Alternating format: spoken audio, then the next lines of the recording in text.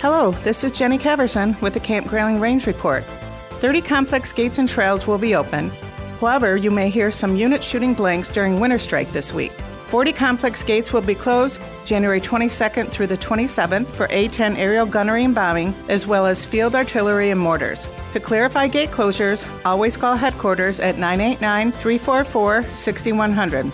We are honored to receive the Commander's Award from the Marine Corps Reserve Toys for Tots program. We couldn't do it without our amazing employees. Great job, team.